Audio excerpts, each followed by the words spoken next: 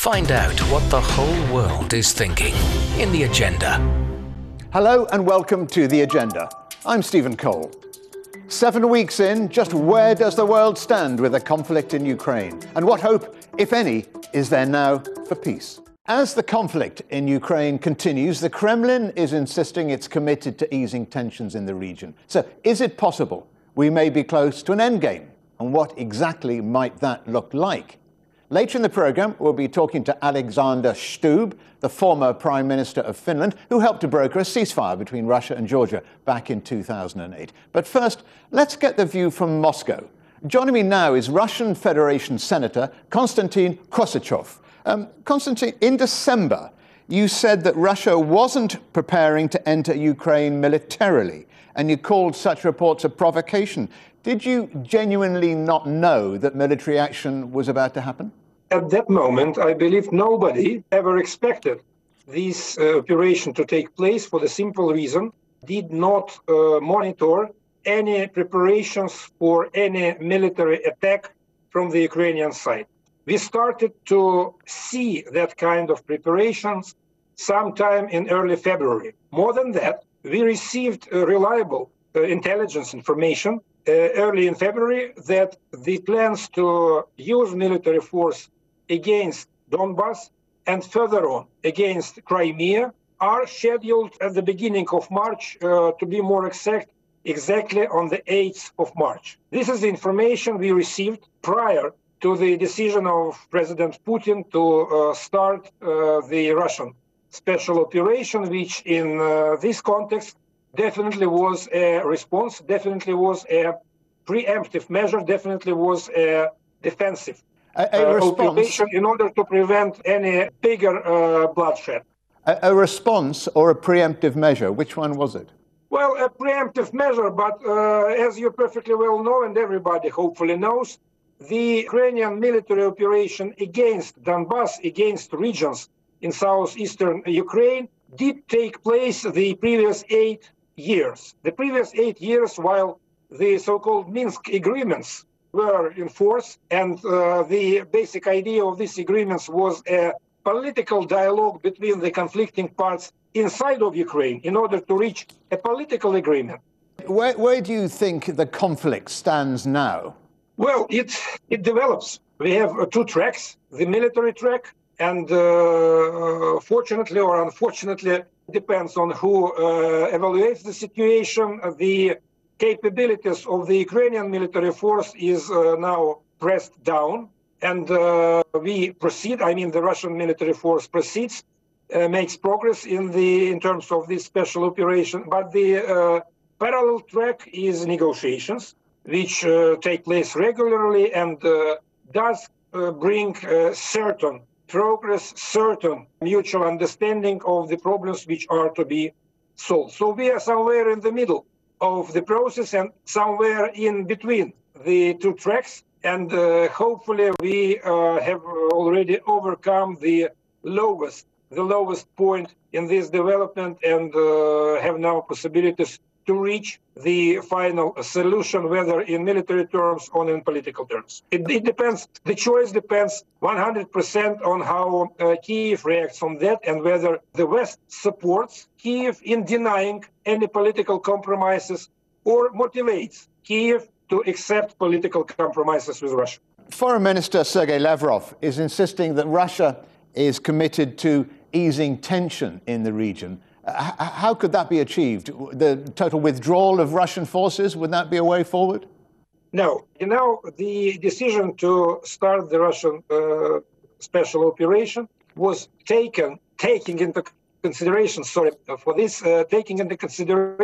the well-predictable perspectives. In case this operation wouldn't have taken place later, in some weeks, in some months, probably in some years, but we would definitely have big military conflict between Russia on one side and NATO countries using Ukraine as a weapon on the other side. And the Russian military operation has created possibilities, has created an option of escaping this big war, which could have developed into a third world war. So to ease tensions means simply that we prevent this development to happen. We want to see Ukraine as an independent, sovereign, neutral, free from military alliances country, which does not create any military threats towards its neighbors, Russia included. Sergei Lavrov has also said that Russia remains committed to the continuing peace talks. Have they moved forward at all over the last few weeks? Yes, I believe that we have reached certain progress in some parts of our negotiations, mainly talking about the future security status, security arrangements, collective security guarantees to Ukraine. We, on both sides, understand perfectly well that eventual entrance of Ukraine into NATO will just create new problems for collective security in Europe, for national security of Ukraine. So this option is not valid any longer, and it is recognized by Kiev. They are ready to introduce certain amendments in their constitution if needed. But what is most important, they are ready to stop demanding Ukrainians' membership in NATO. We have some additional mutual understandings, as far as I am informed, concerning the military activities of third countries on the territory of Ukraine, which will be possible only if agreed between the countries which will be guaranteeing the security of Ukraine. Okay, this is an essential step forward, but still we have many more things to discuss and to... I'm sure there are many other things to discuss, but I wonder if the quickest way forward would be for President Putin to talk directly to President Zelensky. Only in case we know what these talks will be about, because as for now, these talks will definitely be used by Mr. Zelensky in order to blame Mr. Putin for everything possible and to position himself as the only defender of sovereignty and independence of Ukraine. The talks which are not well prepared will just create additional problems, not solutions. So these talks are to be prepared, and this is what happens inside the negotiation process. President Zelensky said it would be difficult to talk to President Putin at the moment because of the accusations of war crimes against the president. I may talk about that in more details. It's not needed. But believe me, it's absolutely difficult for us to continue to talk to Mr. Zelensky, creating that kind of provocations which does not assist the negotiation process at all. But nevertheless, negotiations continue, and hopefully they will, at the end, give a result which will make it possible to meet personally, I mean, Mr. Putin and Mr. Zelensky. We are not there yet. Both the US and the UK insist that war crimes are being committed. The Kremlin is now saying that Europe will have to establish dialogue with Russia in the future. How do you think that dialogue could look when you consider the accusations flying around at the moment as a diplomat? To start somewhere. We could have had a good discussion on that within the Security Council of the United Nations. Russia has demanded an extra meeting of that Security Council, and that demand was blocked by the United Kingdom. They did not want to talk about that in the Security Council, and they did not find anything extraordinary in that situation in Busha the day before yesterday and yesterday. For me, this is self-explanatory. This is where the dialogue is to take place. This is where evidences are to be exchanged. But the Western countries do not want to have that dialogue openly, publicly. They just prefer to continue to produce false accusations towards Russia and against Russia. And this is the style we will never accept because we know the truth. But you must feel you're in a very difficult position as a diplomat to see Russia so increasingly isolated from the rest of the world. Do you feel Russia is standing alone? Definitely not. I know perfectly well that the United Nations consists of 193 countries. I know perfectly well that just 40 countries plus practice sanctions against Russia. 40 countries out of 193 is less than 1/5. It is not the international community. It's not the majority. And Russia definitely does not feel isolated. The feeling of an isolated Russia may appear only if you look at Russia from Washington or the Brussels, for example.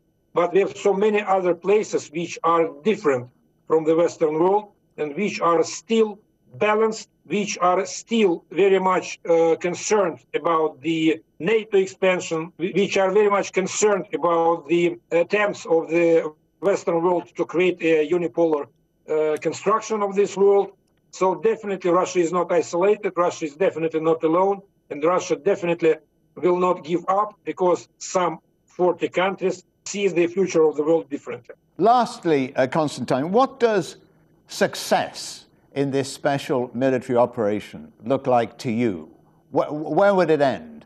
For me, as a Russian citizen, the success story is that we in Russia feel secure, including those Russian citizens which live in Crimea, including those people, citizens of Russia or citizens of other countries who live in southeastern Ukraine, in Donetsk and Lugansk republics.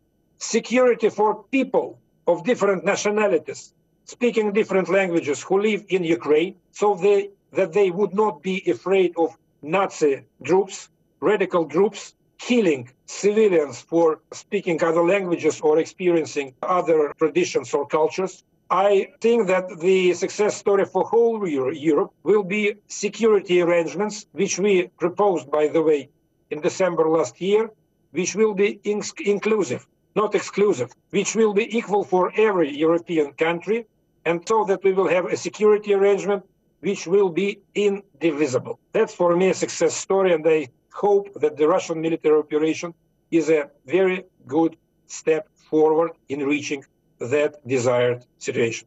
Russian Federation Senator Konstantin Kosachev, many thanks to you for joining us on The Agenda. Thank you. Still to come here on The Agenda, talking peace in Ukraine. We'll be hearing from the former Finnish Prime Minister, Alexander Stubb. Find out what the whole world is thinking in The Agenda.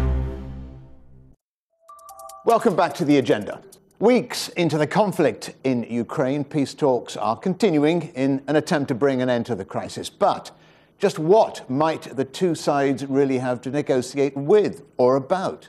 And what it's really like to be part of such talks? One man who knows better than most is the former Prime Minister of Finland, Alexander Stubb, who brokered the peace deal in Georgia in 2008. And he joins me now from Helsinki. Alexander, what's your take on where we are now in this conflict in Ukraine? Probably an impasse. If you compare it to the war in Georgia, I think the stakes are much bigger here. We were able to broker a ceasefire in Georgia in 5 days, and now we're basically 5 weeks into this conflict. And the reason is simple. The stakes for Putin are too high, and I don't think we're anywhere near a ceasefire agreement because the two warring parties are so far apart. And the sanctions have been the big weapon so far by the West to try and bring some kind of peace deal. They were introduced at an unprecedented pace. In your experience, do sanctions work? Well, yes and no. I mean, the idea of sanctions is basically to send a clear message that there is a cost of war. And obviously, the wave of sanctions that the European Union has produced in a very short time is unprecedented. Basically, we're moving towards a stage where Russia will be completely isolated, politically, economically, financially, sport, transport, and eventually also energy. So it will work in the long run, but never underestimate the capacity of the Russian people to suffer and sustain discomfort and pain. Isolating a country, does that bring the leader of that country to the table? It probably should, but you never know with the Russians, because in the Russian psyche is this sense that they have always been isolated. I personally think that Putin miscalculated. He never thought that the West or the international community would be so united against his aggression. And what he really wanted, the exact reverse has happened. He wanted a disunited Europe. Well, it's never been as united as it is right now. He wanted to decouple the transatlantic partnership. Well, it's got rejuvenated. And on top of that, NATO's back on the stage, and Finland and Sweden will probably join NATO eventually. So I think, in order to protect his legacy, he did a huge, huge miscalculation. One last question about sanctions, Alexander. Can you give me an example of where sanctions have produced a peace? Well, South Africa, It sort of abolished apartheid. In Iran, we ended up getting a deal. In North Korea, it hasn't. But do we really want to see Russia become a new North Korea? I don't know. And of course, we are still negotiating with Iran on that nuclear deal. There was one, and then there wasn't one, and now they're trying to get another one. But let's stay with Ukraine. Do you think the West is doing enough to try and end the conflict? Yes, I think they're doing everything they can. You see, the instruments at disposal are a little bit different from what one is used to, say, in, for instance, World War II. So the instruments of war in this particular case, they are the sanctions that we talked about. They're financial instruments. They are financial aid to Ukraine, and they're armaments. And also this portrayal, I think, of solidarity. So it is probably almost everything that the European Union can do at the moment. You were part, as I said at the beginning, of the negotiating team in Georgia in 2008. You negotiated then with Mr. Putin, then Prime Minister, or nominal Prime Minister. What did you learn about him which may be of use now? Well, actually, to correct it a little bit, I did the negotiation in Georgia together with Foreign Minister Bernard Kouchner, and our counterpart at the time was President Saakashvili. And then I flew to Moscow and was dealing with Sergei Lavrov. And then President Sarkozy of France came to deal with President Medvedev and Putin. Now, I have met Putin a few times. What are the lessons to be drawn? The lessons are very simple. He's very well prepared. He's very analytical. And all of those people who think that he's irrational or has lost his marbles because of COVID isolation, I don't think they know what they're talking about. And to be honest, I think they are barking up the wrong tree. You have to understand what he's trying to achieve. He wants to make Russia great again. That is his aim. And that is the rationality of his actions. Whether then they end up achieving what he wants is a completely different story. When you were negotiating about Georgia, you came up with a plan, a 5-point peace plan, in less than a week. How did that process work? And how did you come up with a plan so quickly? Well, it was pretty simple. There's this sort of, frenzy of diplomatic phone calls. And then when we arrived in Tbilisi, we basically opened my laptop and started drafting traditional points for a possible ceasefire agreement, which had to do, obviously, with the withdrawal of troops of both sides.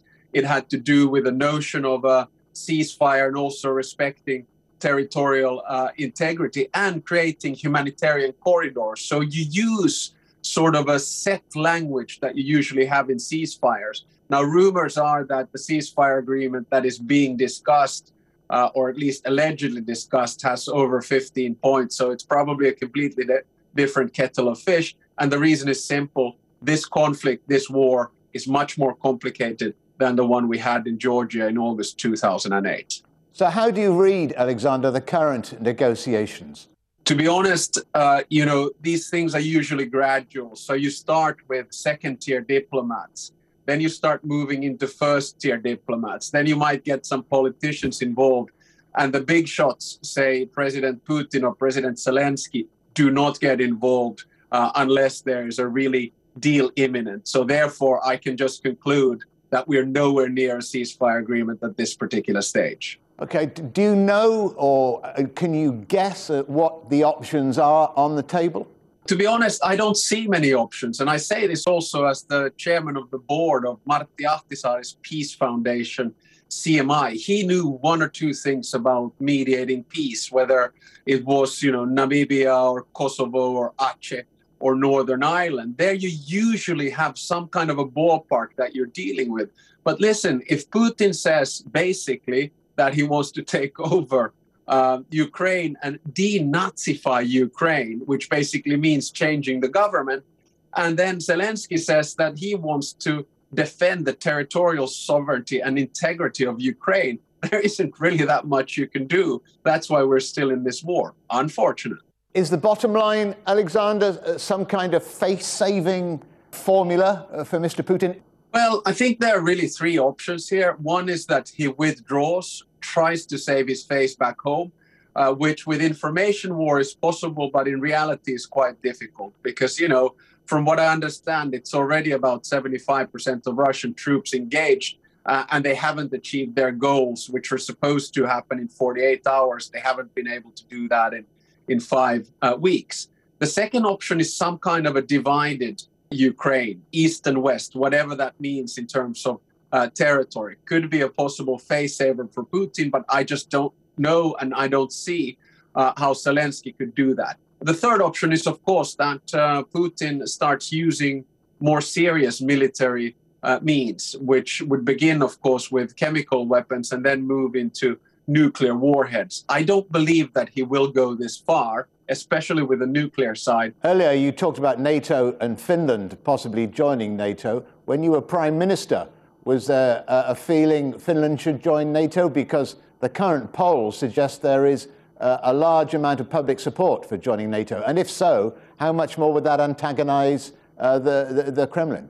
Well, I guess on the first question, it depends on who you're posing it to. I have always been an advocate of NATO membership, but I was in a very distinct minority. 50% of the population were against NATO membership, roughly 20% in favor. And to be honest, I believed in the values that NATO stands for as a defense alliance of democratic nations, but took a lot of hits, political hits in a democracy because of that. Now, with the war in Ukraine, Finnish opinion polls have reversed 180 degrees and then more.